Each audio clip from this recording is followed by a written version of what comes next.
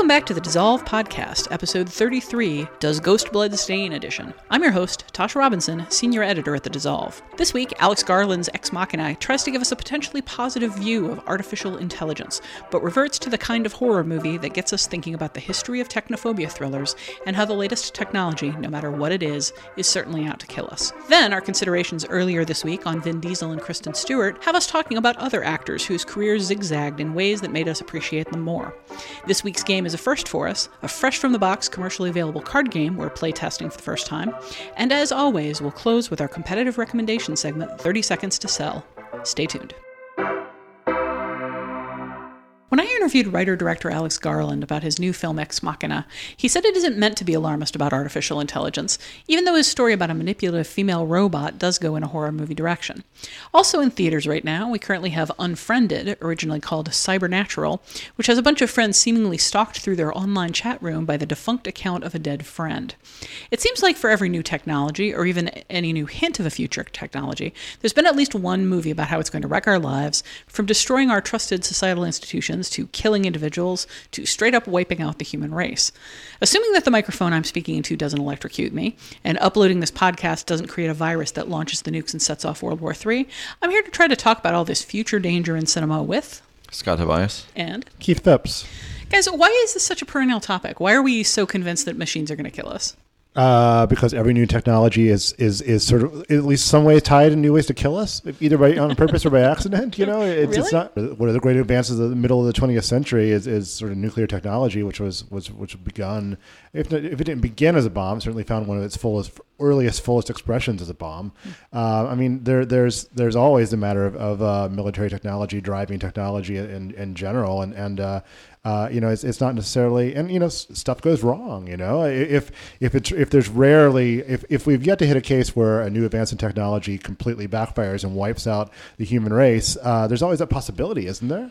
Well, I mean, I think that the other thing too is that technology. These are machines that we can't control. They're automated. You know, they're automated. I mean, if you're you know, if you have a well, you know, it's on a pulley system. You put the bucket in the well, and you turn the crank, and when you're done with the crank, turning the crank, then the machine stops. But if you have a like a water filter. Have you seen the source? Like an automated, water filtration system, then the whole thing can go you poison a city or something like that. Why do I get the feeling you're going to smash factory equipment with a wrench after this after this podcast is over? You do use a computer to work, right? No, I know, but I think that's the root of it. Is the idea that something that we create will lose control of. Well, sure. There's also more generally that with every advance in technology, you give something up. Like, I love being able to instant message people, but do I really love that people can just be in my, have my attention immediately at a moment's notice, no matter what I'm doing? Not always, I mean, cell phones as well. I mean,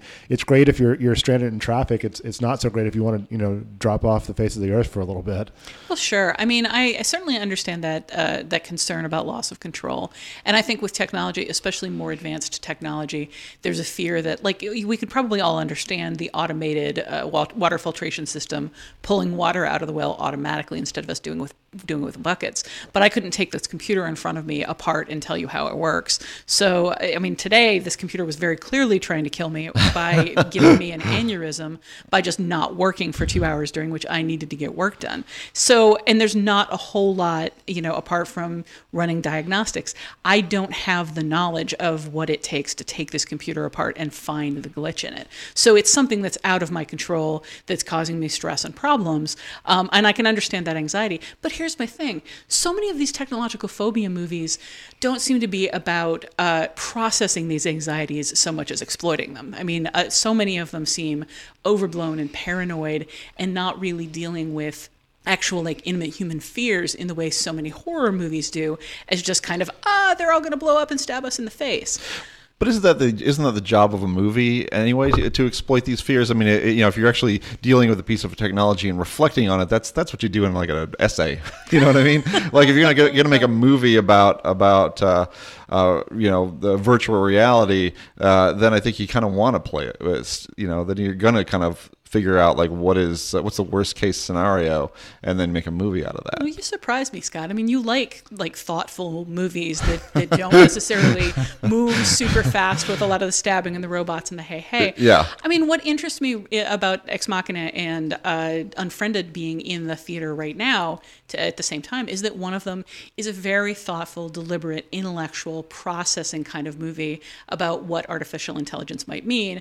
And one of them, I haven't seen the other one, but from the trailers, it really kind of seems to be chat rooms, death. We don't really know how these two fit together, but we don't care. Mm-hmm. Chat room death. So I mean, we'll put it this way: are there technophobia movies that really work for you, either in an intellectually rigorous vein or just in like the stabbing is pretty scary kind of vein?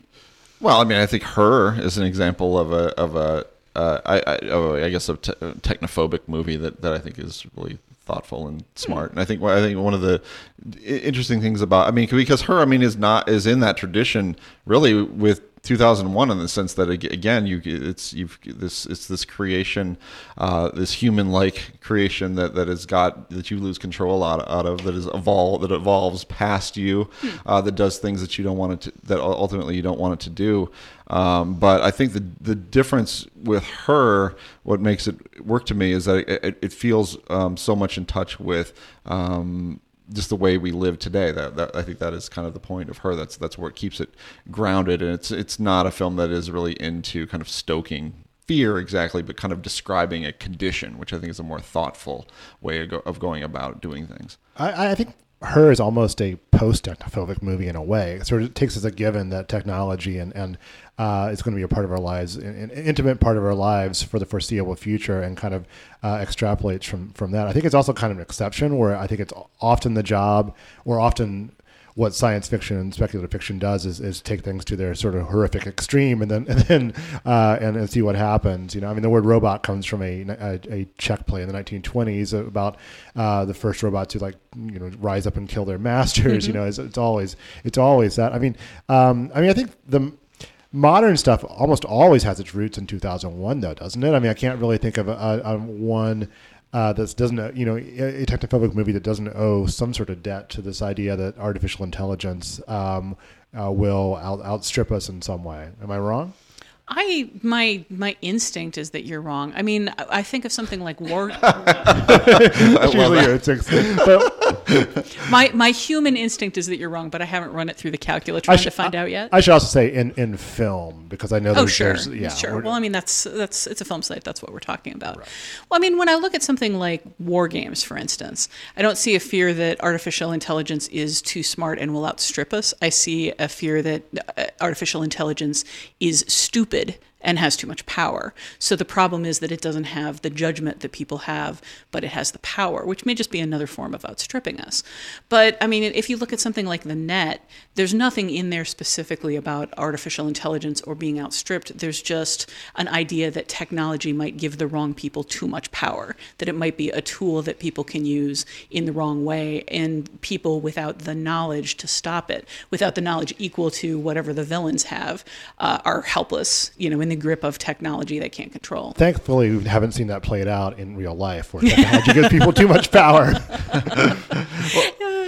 Although I still have problems seeing The Net as like an actual processing of that. Maybe it was a warning film. Yeah, it was a warning we did not heed. The Net is I think an interesting example of how a technophobic movie that is technophobic about how the culture is going to change as a result of the internet. How it's gonna, just that factor, just the fact that we have this character, the Sandra Bullock character, who's ordering pizza online, and it seems like a very, very alien thing to do. It's a strange thing to do, and I think there's kind of that worry that that as technology itself becomes, a bigger part of the culture, that our behavior is going to change and become kind of wrong. I guess, and that I think underpins a lot of technophobic films. Oh, sure, because there's the feeling that wrong equals different from the way we did it in the past. I mean, that's just a fundamental gut fear of change, and I think a lot of these films, less than I think that the fear of being outstripped is part of it, but it's just a subset of the fear of things changing in any way from where we are right now. Well, let's continue with the question. We kind of got sidetracked a little with Her. Are there other technophobic movies that really work for you, Keith?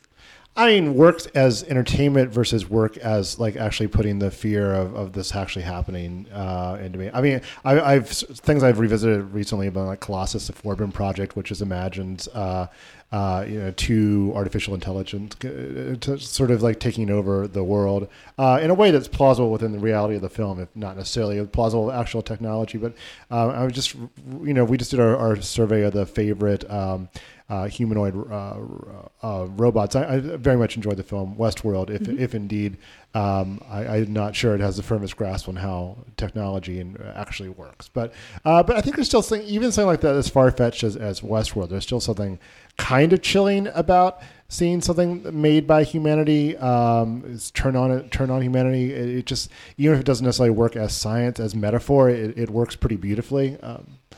Speaking of stuff that doesn't work as science, I do sort of feel like if you either don't understand the science, so you're not constantly being hiccuped out of the movie by, wait, that doesn't work, or if the science in the film is relatively rigorous. Like I'm thinking of the beginning of Sunshine, where like I didn't necessarily know enough about astrophysics to understand whether they were navigating correctly, but that film felt rigorous in a way that it like they weren't obviously making stupid stuff up in a Star Trek and then tech, I don't know, reverse the polarity of the neutron flow kind of way.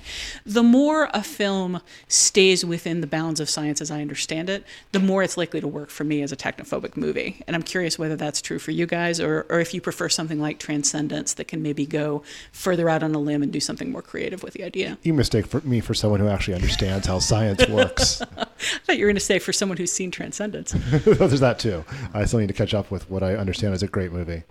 Yeah, I can't. I don't think movies being like Transcendence is really that's a really good argument for me. I actually did see that one, but I don't know. I mean, I think the science of a film. I mean, I think a lot of times is a lot of it's a lot of just sort of nonsense. I think the films have operate by a certain logic that they established, and if that logic follows, then I think you can go out pretty far on a limb. I mean, you can. I don't think the science of Eternal Sunshine of the Spotless Mind is really all that great, but the way it's accounted for in the logic of the film makes it great. One interesting thing I want to make an argument on behalf in terms of technophobic films that I like. I want to make an argument on behalf of what I wished the new RoboCop could have been.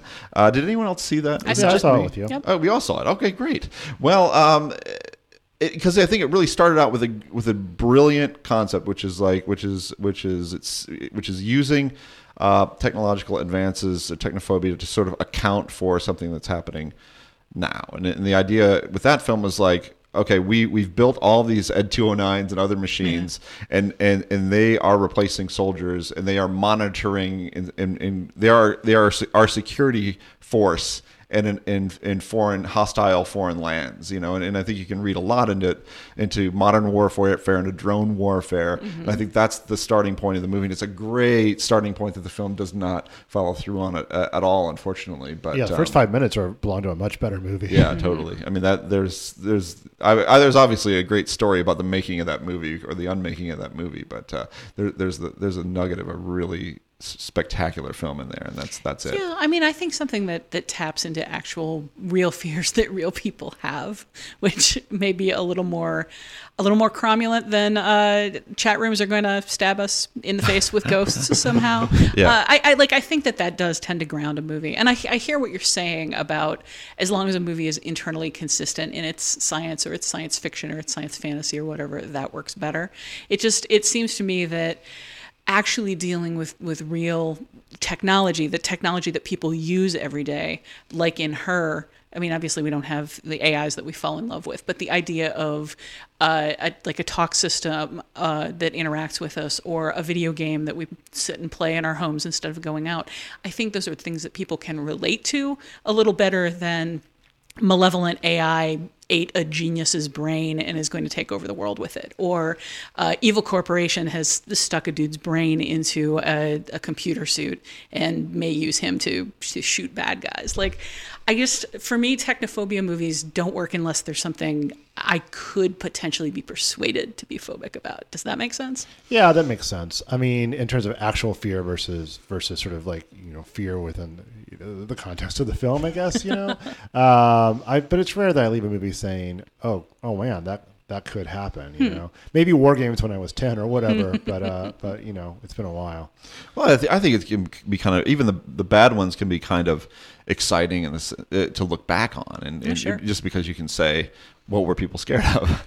Because I think those fears come through in movies in a pretty raw way. I mean, I think that's where, and I've argued this many times before, I think that's where society's deepest fears are channeled through genre films first, before they kind of surface in docudramas and things like that. And so you see all of that happening, and there's a wonderful history to be written about the internet, especially, and the way perceptions of what is possible have almost always overstated, have sort of played out over time.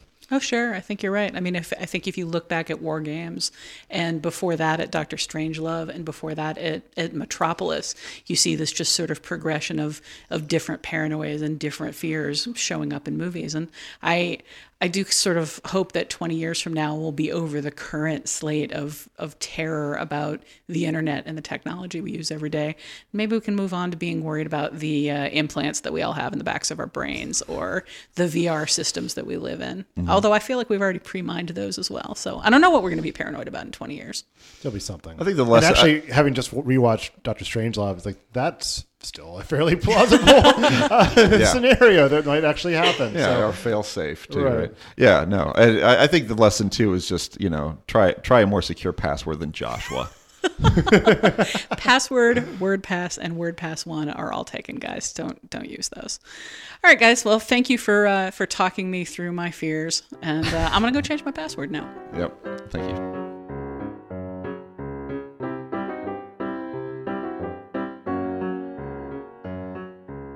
Earlier in the week, we had writers considering the careers of Vin Diesel and Kristen Stewart, two actors who started in very particular places, then carved out more unpredictable and more interesting careers for themselves than their starting points suggested. That isn't entirely surprising. This is a business where most people have to pay their dues and work their way up. But it is still memorable when an actor goes in a radically new direction, because it's so easy for them to get typecast into one kind of role and trade on the same successes over and over. So we thought we'd take some time to consider actors whose careers took significant turns. Here to talk with me about it are three pop culture writers who, strangely, started out as a sanitation worker, a hand model, and an ultralight designer, respectively. Nathan Rabin, sanitation worker. Genevieve Koski. Scott Tobias, hand model. No, I'm Well, you were both hand models, you were at the top of your tray, and I don't know why you traded it in. Very pretty hand models, guys. So when you guys high five, it is a thing of beauty. Well, they had to get out of the business. Let's be honest about that. So let's talk about it. Actors whose careers you started appreciating more after they took a turn. Like, who comes to mind for that? one actor who I've come around on in a big way, and I suspect a lot of other people have too, is Channing Tatum. The Big Brisket? The Big Brisket.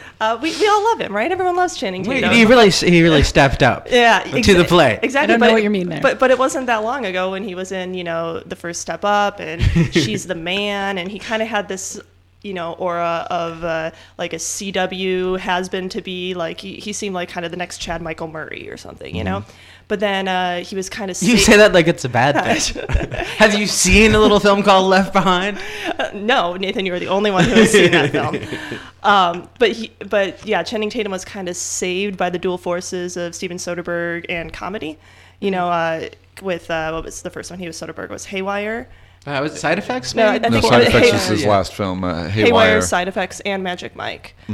So, he kind of became one of Soderbergh's go-to guys, and then he also kind of embraced the comedic side of his personality, which I think he realizes that he's not maybe naturally a naturally funny person, but he works really well with funny people. And, the 21 Jump Street movies are a good example of that. His cameo in This Is the End, which was really funny and it definitely exhibited some self-awareness and willingness to poke fun at himself. And I think, that those are things that audiences really respond to, even if they're not necessarily what's on screen, but it's kind of a combination of public persona and the choices he makes. I think people also respond to just trying different things and doing it well, because there was some surprise when he did 21 Jump Street. There was kind of a feeling of, oh, he's doing comedy. Oh, hey, that worked out really well. Then when he was in Foxcatcher, there was some surprise of, oh, he's doing a serious dramatic role. Hey, he did that really well. Yeah. And I feel like there was already just kind of a good feeling about him. Even with the Step Up movies, there was sort of like, he's genial and fun. But now it's become a more admiring kind of way of looking there's at him. definitely more respect there than there was back in the early aughts. Well, one of the things about Tatum that I think I probably said something fairly insulting about him when I reviewed Step Up is that he was very wooden. He's a big guy and he's very physical. I think lunk is the word you're looking for. Lunk. He's a big lunk.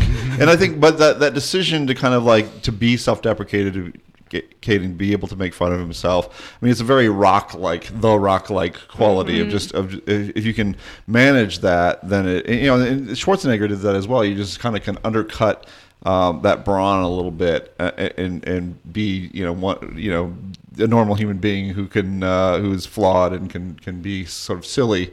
It humanizes you a lot as an actor. And I feel like Schwarzenegger doesn't really have the range. Like there is a thing with big guys. I think we did a list on this back at the AV Club where they like tough guys always end up having to do a movie where they're taking care of a child or an adorable dog. And The Rock and Schwarzenegger both did that. So did Vin Diesel. So did many, many, many others. But there was with The Rock, I think more he's a surprisingly playful person, and he's done comedy. Right. And when he does something like Tooth Fairy, which is a very like comedic, taking himself down kind of role, there's much more of a sense of flexibility and fun to it than Schwarzenegger in something like Junior or Twins. I never felt that he had really the comedic chops to have that kind of flexibility. I would actually add to this somebody who I've come to appreciate more this last week, because I've been doing a pair of Forgot Busters on him, be Mr. Burt Reynolds, who's also kind of this very stirring physical force, but also has this kind of winking, not taking himself too seriously and on the joke gag, which I think helps sort of macho, rugged actors be in comedies, without it being too incongruous. It actually makes me think of Kurt Russell and, for instance, I can't believe I can't. The Quentin Tarantino road movie. Stuntman. Death Proof. Death Proof. Which he played Stuntman like in the movie Death Proof. It could well have been called Stuntman if it was made in the 70s as it was emulating. It would have been called. It would have been called that. Because I mean, he always had sort of a rolling comedy to his dramatic action roles. Can we even call them dramatic action roles? He was. I mean, well, he started out as a Disney kid, right, and then he kind of turned into this like rugged hero who always kind of had an underlying semblance of like vulnerability, and then he goes and does Death Proof, which that is just a straight up comic role. It doesn't start that way, but it's I remember that as such a surprising turn, because it was just such unvarnished comedy, and it made me want to see a lot more comedy with him. Well, can we credit to some extent directors for recognizing a particular quality and then exploiting it? I mean, you talked about Soderbergh with Channing Tatum. I mean, surely Kurt Russell's persona as we know it now is shaped by his collaboration with John Carpenter too, right? Mm-hmm. And so, sure. So I think that's a kind of a key element to this kind of transition or this zigzagging is having a filmmaker be able to see a certain quality in an actor and then draw it out. Yeah, in a lot of cases. I mean, with Tarantino and somebody like John Travolta, like Tarantino gets a lot more credit for revitalizing people's careers by bringing them back and putting them in new roles and trusting them to do something that either they haven't done or that they haven't been doing lately. He tends to get a lot more credit for that than the actors themselves actually do. Another one I would add to that list is Richard Linklater with Ethan Hawke to a certain extent, but definitely. But also in the case of probably the biggest recent example of this is Matthew McConaughey and the McConaissance, which you can argue where it started, but I would argue that it started with Bernie. Is where he started, making really good choices and kind of a string of well-received movies after a long time of making one or two okay movies here and there, but mostly your surfer dudes and whatnot. So your shirtless dudes. Yeah. So, but Richard Linklater is also the one who discovered McConaughey more or less in Dazed and Confused. So maybe kind of bringing him back into the fold with Bernie helped kickstart that kind of new chapter. He does it with Jack Black too. I mean, the best Jack Black performances are in Linklater films because he recognizes like what that full spectrum of ability is, and then uses it to great effect. Somewhat I would add to this would be Leonardo DiCaprio, who is a very well regarded young actor. I think he's nominated for an Academy Award for What's Eating Gilbert Grape.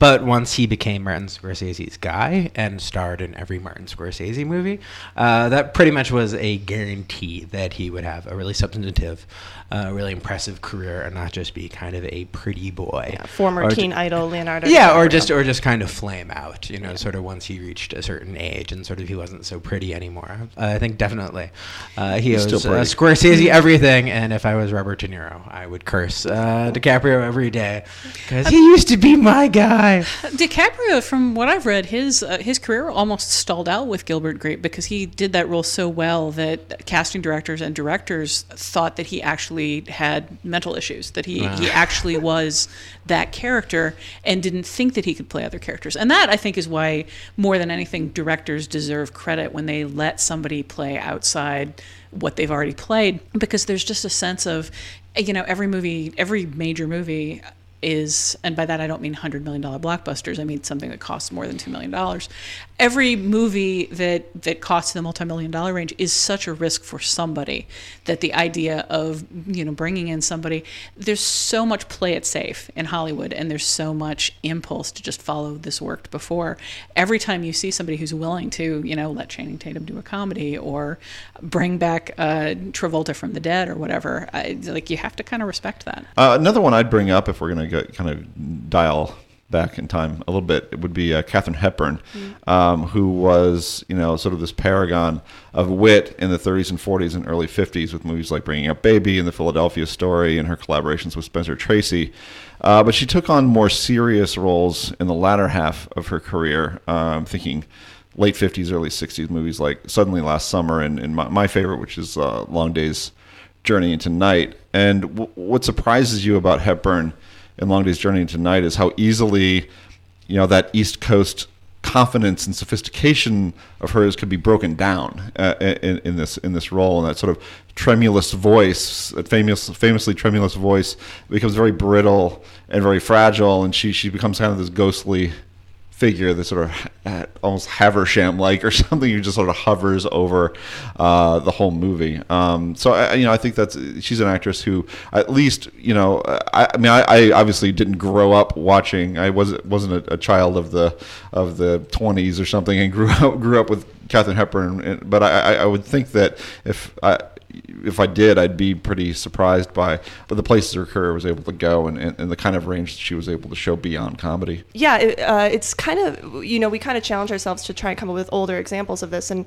it's a little difficult because, a lot of what we're talking about is based in public perception and buzz and things that are like current and a little harder to gauge from decades since.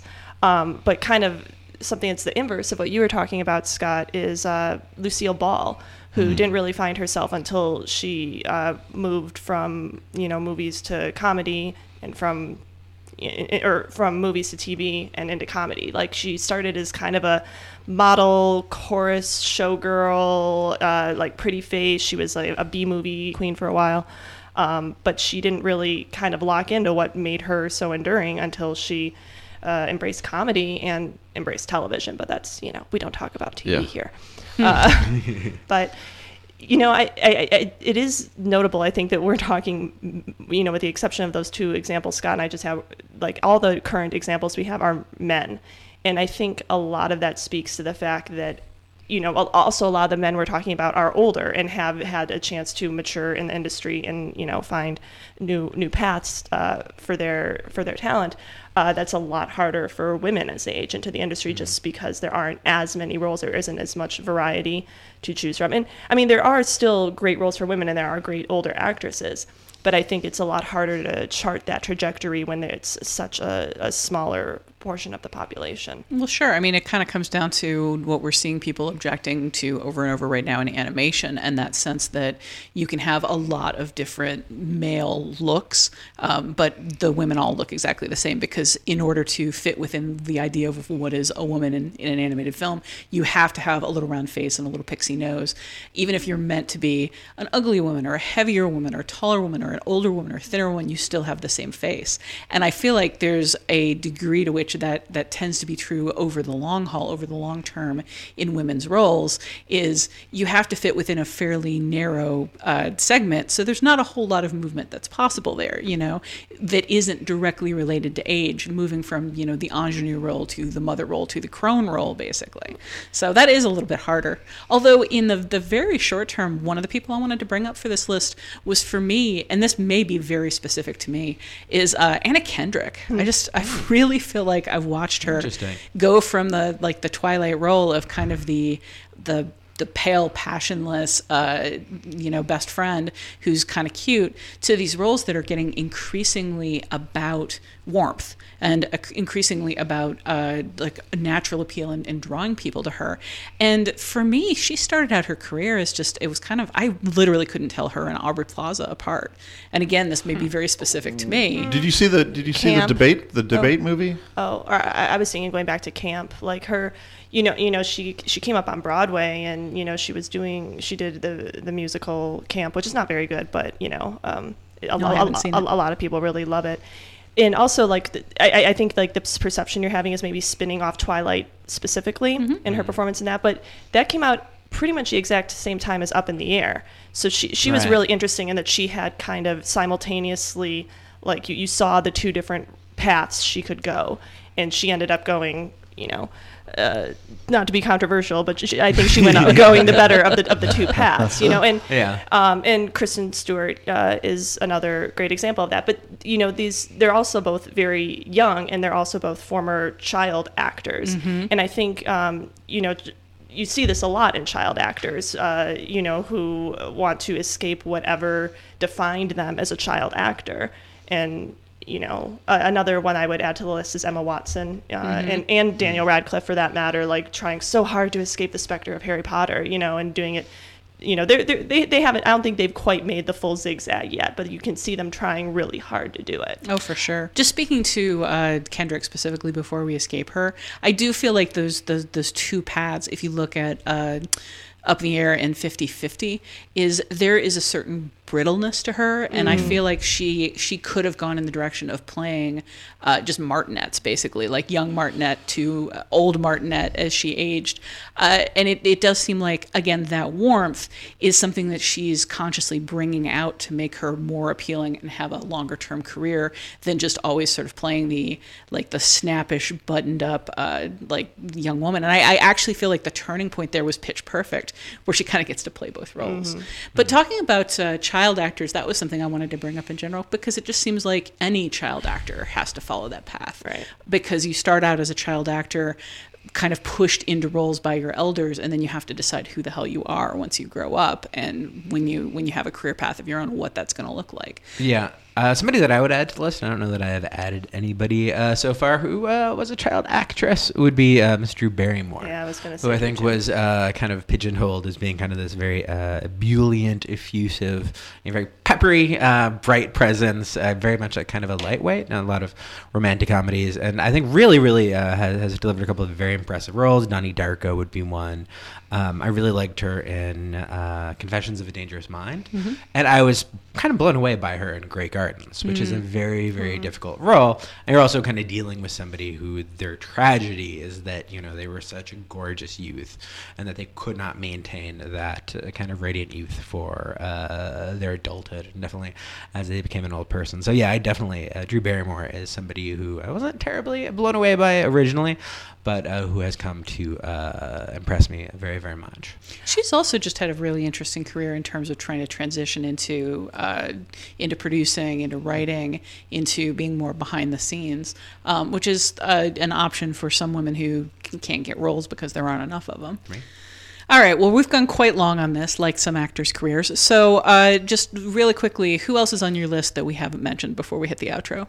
For me, it'd be Ryan Reynolds, who started off very kind of a sentient smirk, very glib, very Van Wilder, and has delivered some really great, very out there performances, most recently in The Voices, which is, you could never have imagined from the start of his career that he would go that weird and that dark. I also have come to really enjoy Ryan Philippe, has revealed a surprising comic chops in movies like MacGruber, where he's kind of this, where he's kind of the straight man and does it kind of brilliantly. Tom Cruise is somebody who didn't imagine a lot from the very beginning, but has consistently chosen really weird, really interesting projects with really great directors, and has carved out a really amazing career for a guy who wasn't the most naturally talented human being in the world. I think a lot of these people are just people who became famous because they were very good looking, and then people were surprised that they had talent and that they could be funny. People such as Rob Lowe, who really reinvented himself as a comic actor and has done so really brilliantly, most notably on Parks and Recreations, but also the Behind the Candelabra movie that Steven Soderbergh directed. He was freakish and hilarious and incredibly disturbing. So those are my folks. Scott? I just wanted to mention Ethan Hawke because that was the example that kind of leapt to my head. I mean, he was, played one of the most punchable characters ever in Reality Bites, and was supposed to be kind of the cool guy that Winona Ryder chooses over Ben Stiller.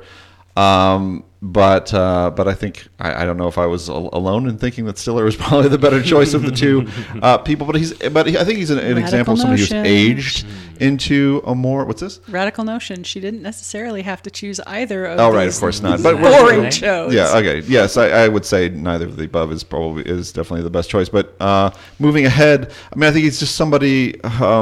That example of someone who is aged into a more substantial actor, who's just that happens a lot too. You get older, you get wiser, and I think you can see it all happen in the Before Sunrise trilogy. I think he's a much different actor in the latter two films than the first one, and I think a much deeper one. Although having just seen the first one, he's really good. No, he is, and he's very much, but he's still sort of the pretentious young guy. Oh, yeah, but that's the role. That's the role, and he kind of is the person. Yeah. Well, there is something to say for people who, if you can stay in the industry, if you can maintain the clout, if you can go through what we all go through, getting a little smarter and more sophisticated as we get older, hopefully there are other roles for you. Genevieve, any wrap-ups? Yeah, I just have one and a half. An interesting example of this, I think, is Angelina Jolie, because it has to do almost entirely with her public persona more than her work. Like, she's always had a pretty scattered filmography, I think, and I think her choices are, kind of all over the place. She's a good actress, but, I don't think she's necessarily the best actress, but the way that her public persona kind of changed from this wild child to a homewrecker, and now she's this maternal force for good in the world, I think has kind of given her an aura of respected actress. So I found that to be interesting. I like Angelina Jolie, but and then we don't want to get into this because it's just a huge can of worms, but maybe we'll talk about it at a later time, is someone going very much in the opposite direction and just kind of losing all of his credibility is Nicolas Cage.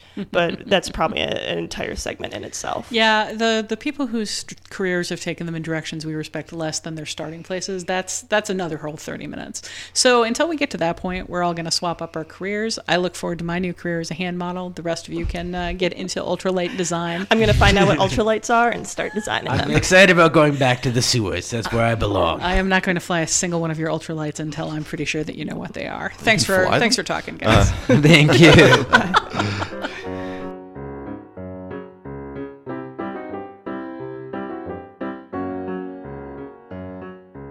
So now it's time for something we've always done before, our regular game segment, featuring something we've never done before, which is playing an actual commercially available game. Here's a little backstory. A full 2 years ago, I finally met John Kovalik, the cartoonist behind Dork Tower and the superstar illustrator of literally dozens of board and card games, including Apples to Apples, Munchkin, Kobolds Ate My Baby, Shea Geek, Ninja vs. Ninja, and a lot more. He was demoing his game Raffle, but he took time out to show me another party game he and some friends had developed around movie titles. I loved the game, and we told him we should play it on the podcast we had just started recording. Fast forward 2 years, and that game is finally hitting indie game stores. It's called Double Feature, and here to play it with me are... Genevieve Koski. Keith Phipps. Rachel Handler. All right, so here's how this works, guys. We have 6 decks of cards: theme and genre, setting, props, scenes, production, and characters. We're going to flip 2 of them up, and you'll each try to be the first to name a title that fits both cards. For instance, here's a scene card and a setting card. So you are looking for a movie about the West where there's smoking, fire, or burning. Unforgiven. Unforgiven it is. Here is your card. You are taking the West card as your point. Nice. There's something smoking, burning, or firing is going to stay on the table, and you pick the next theme. Characters. Characters. Now we're looking for a movie where there's something smoking, burning, or firing, featuring jocks, nerds, or punks. The Warriors. Repo Man. No, I'm gonna go with the Warriors because. All right, actually, you may have to justify that. What's smoking, burning? Oh, there are guns firing. Obviously, I'm justifying it for you. There are definitely guns firing in the Warriors. I think if you call me on anything, I'm not sure they're technically punks, but they're punk-like. They're certainly punk. No, they're a bunch of punks. They may not be punk rockers, right? But they're a bunch of punks. I'd call them riffraff myself. But. I am the moderator. I'm going to give it to him. Keith, pick another category. Let's do props. Let's do props. All right. So, movie with jocks, nerds, or punks, featuring rock, paper, or scissors. The Outsiders? The Outsiders. What? Make your justification for that. They probably throw rocks at each other. There's a knife fight. Yeah, there's But violence. are those jocks, nerds, or punks in The Outsiders? They're kind of punks. They're kind of punks. It's They're the call them 50s. punks. It's the They're 50s. outsiders. I don't know. They're literally outsiders. If you can't actively justify it, I'm taking the next one. Okay. Grease. Scissors. Beauty school dropout. Beauty school dropout. It is. All right. You take the jocks, That was nerds, or good. punk card, and let's hear your next category. Let's do setting. Setting. All right. So we're looking for rock, paper, or scissors in the South. That's a rough one. Yeah. I mean, to be fair, there's rocks all over the South, guys. Oh, Steel Magnolias. Steel Magnolias. I'm really Perfect. sticking with the hair scissors here. It's working for me. All right. Let's hear another category. Oh, me again. Production. Production. We haven't had one of these yet. All right. The South. Title is at least 4 words long. Gone with the Wind. Do you want to leave any room for anybody else in this one? Whoa. I took some I'm serious getting cold medicine steamrolled today. right now. I didn't know if it would make me really good at this game or really bad at this game. And I'm going to cheat slightly by turning these cards more towards Rachel so she can see them. Get 1 point. Genevieve has the handicap. All right, Genevieve, what's your next category? Scenes. Scenes. All right, title is at least 4 words long, and there is a chase sequence. Star Wars: A New Hope. We'll just do that, even though I hate the That's a longer subtitle. title. That's not a title. It doesn't count. Empire Strikes Back. All right, there you go. Title is at least 4 words long. Empire Strikes Back. Give me that card back. The Empire Strikes Back. The Empire Strikes Back. Come on. No, you got it. I liked the look on Genevieve's face as well. All right, so since we're pausing anywhere, where are we at? 3 and 3, and not so many as all that. All right, there's a chase sequence, and Keith? Let's do theme and genre. Theme and genre. There's a chase sequence in a Western or war movie. Saving Private Ryan? Is there a chase sequence in Saving Private Ryan? I think so. They're chasing each other down the beach. I want to. It's not so I'm not much. sure that's Treasure of the Sierra Madre. Give it to you. I just right. don't remember the specific chase sequence, but I'm sure I can find it. This is a party game. There is supposed to be drinking going on. There's also supposed to be arguing going on, so we have no okay. problem with arguing. But Okay. you do have to actually I have to know the justify actual scene. it. Okay. All right, so there's your chase sequence. Genevieve, Wait, what did Genevieve say? Treasure of the Sierra Oh, Madre. okay. which for some reason she's just Yeah, watched. I don't Yeah. know. It's just on my mind. Genevieve, new category. Wait, what do we have? Western or war movie and? God, the 2 movies, two genres I don't like. Props. Western or war movie with, wow, that might be hard. Obvious product placement. Oh. Does like a Hummer count as product placement, or like a tank? Western. I think you can't. I know. In Back to the Future 3, which is a Western. You're getting the suspicious Which is a eyebrow. Western. A lot of it hinges on a telegram from Western Union being delivered at the end of Part 2 and beginning of Part 3. I don't remember that movie well, and I remember that it's a quasi. I think Western. our listeners right now are saying yes, he is correct. Are they really though? I'm impressed he was able to come up with something that even I think slightly. I have one, maybe. Do we count Blade Runner as a war movie? No, Between we humans don't, and robots? and I believe I'm going to reach over and I take. think I'm going to nudge this card in your direction. All right, Keith, what's our next category? I hope I got the Telegram company right. I'm gonna have scenes. Let me just be clear that part of this game is just sort of the arguing down, and if nobody at the table can gainsay you might get away with it. Somebody may write in and say no, it wasn't Western Union, but who the hell else sends telegrams? All right, obvious product placement, and something is destroyed. I could also have just said DeLorean. Now I'm saying Blade Runner.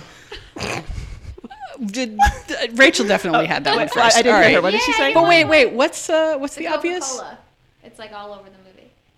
Oh, there's tons of there's there's a lot there's more, but Atari, that's like there's I still did not hear Cuisinart. what the movie was. Blade Runner.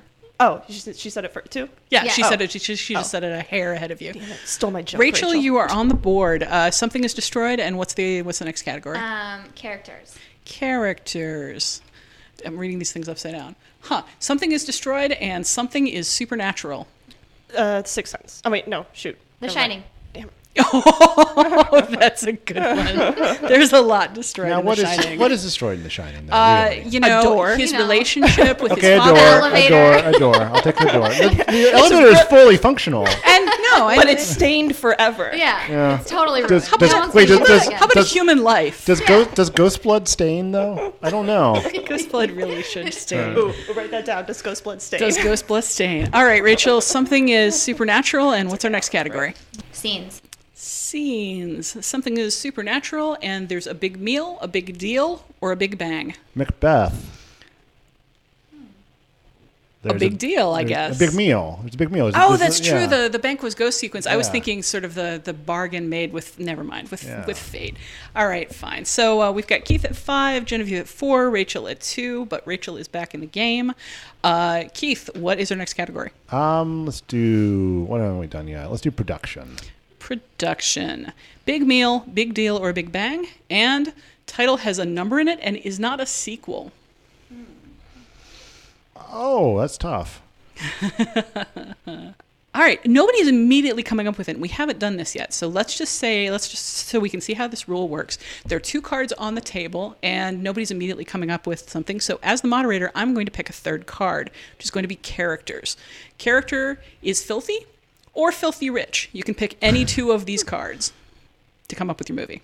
Big meal, big deal, big bang, filthy or filthy rich, and title has a number in it. I'm gonna say Dirty trading Dozen. place. Oh, What did you say? Dirty Dozen. Oh, okay. Which are you? Are you going with title has a number in it and, And filthy, yeah. filthy or Is filthy dozen rich? a number? oh yeah. Yeah, it doesn't. Has a number. Doesn't. I'll allow it. All right. I had trading places because it was filthy rich and big deal. But All right. So title got has a me. number in it is the oldest card on the board that you actually used. So you get that one, and we're left with big deal, big meal, or big bang. Trading and filthy, places. filthy rich. How about that? All right, you I'll get that just say card. it. All right. All right, filthy or filthy rich to Keith. Let's do theme and genre. Theme and genre: filthy or filthy rich, and it's a tragedy. Romeo and Juliet. Which version? And wow, I guess in the Baz Luhrmann version, they all must be filthy rich, right? Yeah. Yeah. They're it's big, true. powerful. Romeo- Sorry. Romeo plus Juliet. Okay, fine. I'm going to give that one to you. All right, filthy, filthy rich for you. Now we've got It's really Keith, reaching for tragedies there. you Keith know? and Genevieve tied at 6. Rachel at 2. Sorry, Rachel. All right, okay. Genevieve. Setting. Setting. God, I hope it's not Verona. Yeah, there is a rule. You can use the same title multiple times in a game, just not back to back. So if it's Verona, you're screwed. All right, it's a tragedy that spans more than 10 years.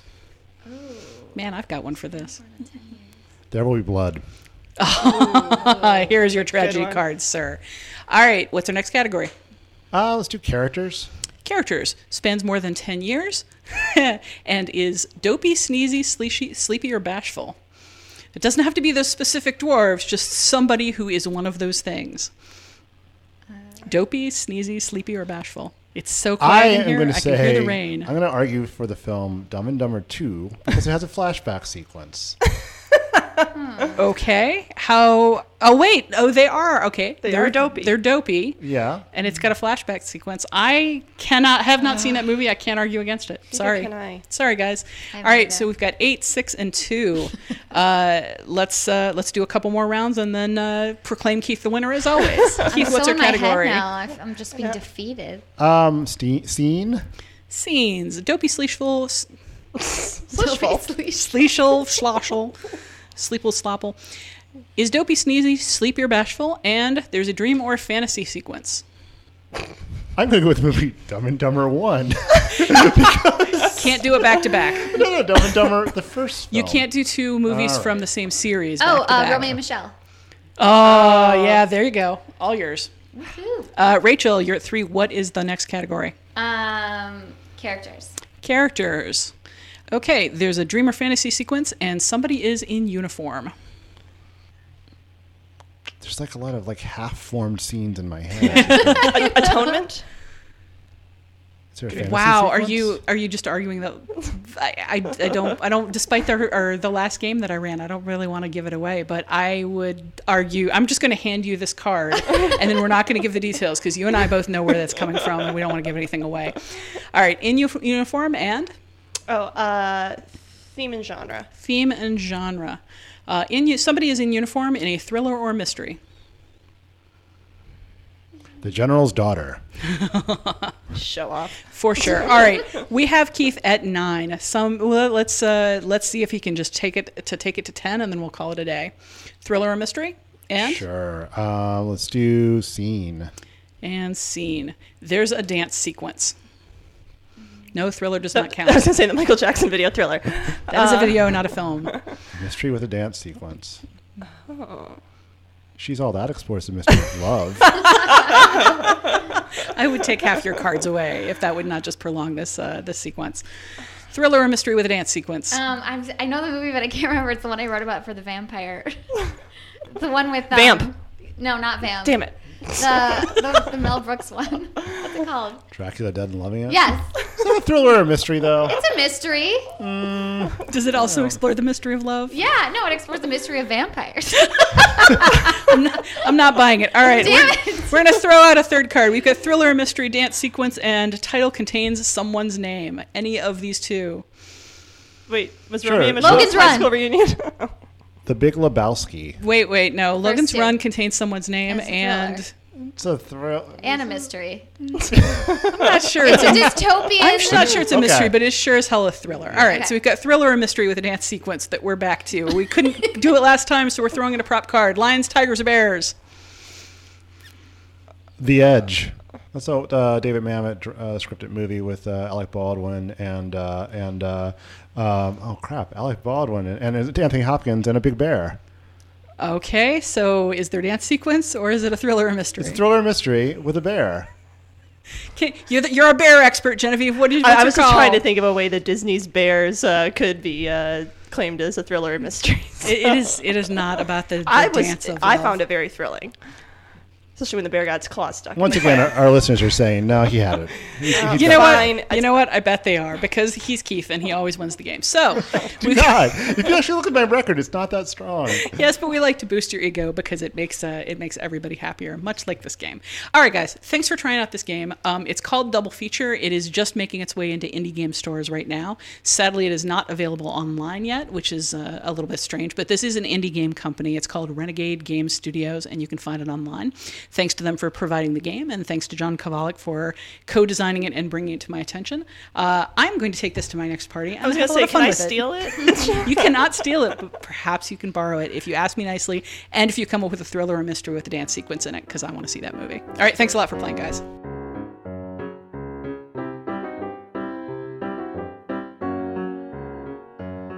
This week, because we aren't giving into technophobia, we turned to advanced technology to set up our competitors for 30 seconds to sell via a random number generator. That's how we're putting a newfangled spin on our old-fangled competition, where two staffers square off in recommending something film-related to me in 30 seconds or less.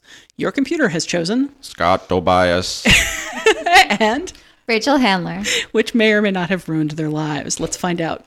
Scott, the online coin flip says you go first. You have 30 seconds. Go. It's been a while since I've tried to sell an idea, so I'm going to float this one. We should stop calling movies film. Since most movies now go through their entire production and distribution life without ever being printed on celluloid, the word film itself has become outmoded. I think the term should be reserved only for movies that were shot and or exhibited on celluloid. So Interstellar is a film, Inherent Vice is a film, Django Unchained is a film, Furious 7 is a movie. Celluloid was a canvas on which film was created for over a century, and it was a tangible physical thing. Doesn't exist anymore. It's a movie. How about that? Oh my God, Scott. Get off my lawn. That is the most hilarious thing ever. Rachel, you're going to have to work super hard to make me laugh more than that did. All right. Oh, how do you feel about that cloud? Are you cranky about that cloud? I think we should just stop watching movies altogether. I'm worried that you're prejudging this, Tasha. I'm worried I haven't convinced you. Rachel, this one's yours to lose. Let's hear what you have to say. Right. 30 seconds, go. Last night I watched the film Heartburn, Nora Ephron and Mike Nichols' 1986 movie starring Meryl Streep and Jack Nicholson. It has a 50% on Rotten Tomatoes, which I think is undeserved. I want to recount. I think it's got to do with the ending, which is sort of abrupt, and Nicholson's character just sort of ends up being a cad for no reason. And I think also it was written by a woman, ostensibly about a real relationship, but I won't get into that in 30 seconds. Details aside, I was totally charmed by it. Jack Nicholson singing songs about babies is like the most adorable thing I've ever seen in my whole life, and Meryl is so subtle and heartbreaking, and Nora Ephron's amazing, and I'm done. Okay, let's see. You ran over time there, and I'm not even sure I caught the movie's title at the beginning because I was trying to muffle my laughter. But you got in a dig at Scott, and that's points in my book. Boy. So I feel like I shouldn't give it to somebody who went overtime. But here's my problem, Scott. I'm an editor. I spend a lot of time every day going over thousands and thousands of words that you guys generate. Mm-hmm. If we're only allowed to use the word movie and picture and let's use picture too. How about those two? You don't give me 5 more words and I will use film however you want. How many do you have for music? Just the one. It would take more than... I'm giving you 2: movie and picture, and film for things that were shot or exhibited on film. I feel like the rug has been tugged out from under me because now I'm just thinking about all of the synonyms there are for music. Yeah. There are a lot of different words for music, Scott Tobias. You can have film when you give me enough replacements that using the word movie over and over and over doesn't seem repetitive. I actually sympathize a lot with what you're saying. I understand it. I really wish that there was a word that meant a movie that was shot digitally that distinguishes it from movie. When you come up with that and it's a good solution and it's something that we can all use, I will retroactively grant you this one. But for the moment, Rachel, you win. Woo! Congratulations to everybody. Let's go watch whatever that film was. Heartburn. Yeah, it's a pod. I call it a pod, Tasha. I'll call it. That's my made up term for a digital. Then what are we going to call podcasts? I don't know. I'll keep workshopping this one, Scott Tobias. Right. Until then, we're out of here. Well, we've reached the end of another Dissolve podcast. Thanks for listening and not being afraid of your computer, phone, MP3 player, or whatever device you're listening to this on. We promise we aren't trying to use it to kill you. You know what else wouldn't kill you? Giving us a review on iTunes, where the feedback helps boost us to a wider audience. You can find The Dissolve on Tumblr, Twitter, and Facebook, and at thedissolve.com, and you can send questions, comments, topic suggestions, or game ideas to us at feedback@thedissolve.com. Thanks to Renegade Game Studios for providing the copy of their new game Double Feature, and if you can come up with with a theatrical release thriller or mystery with a dance sequence, call our Google number 773-234-9730 and leave a short message telling us what we missed, and you may hear it played on a future podcast. That's 773-234-9730. The Dissolve podcast is produced by Genevieve Koski with assistance from Colin Griffith. Now go watch some movies, and we'll see you in 2 weeks.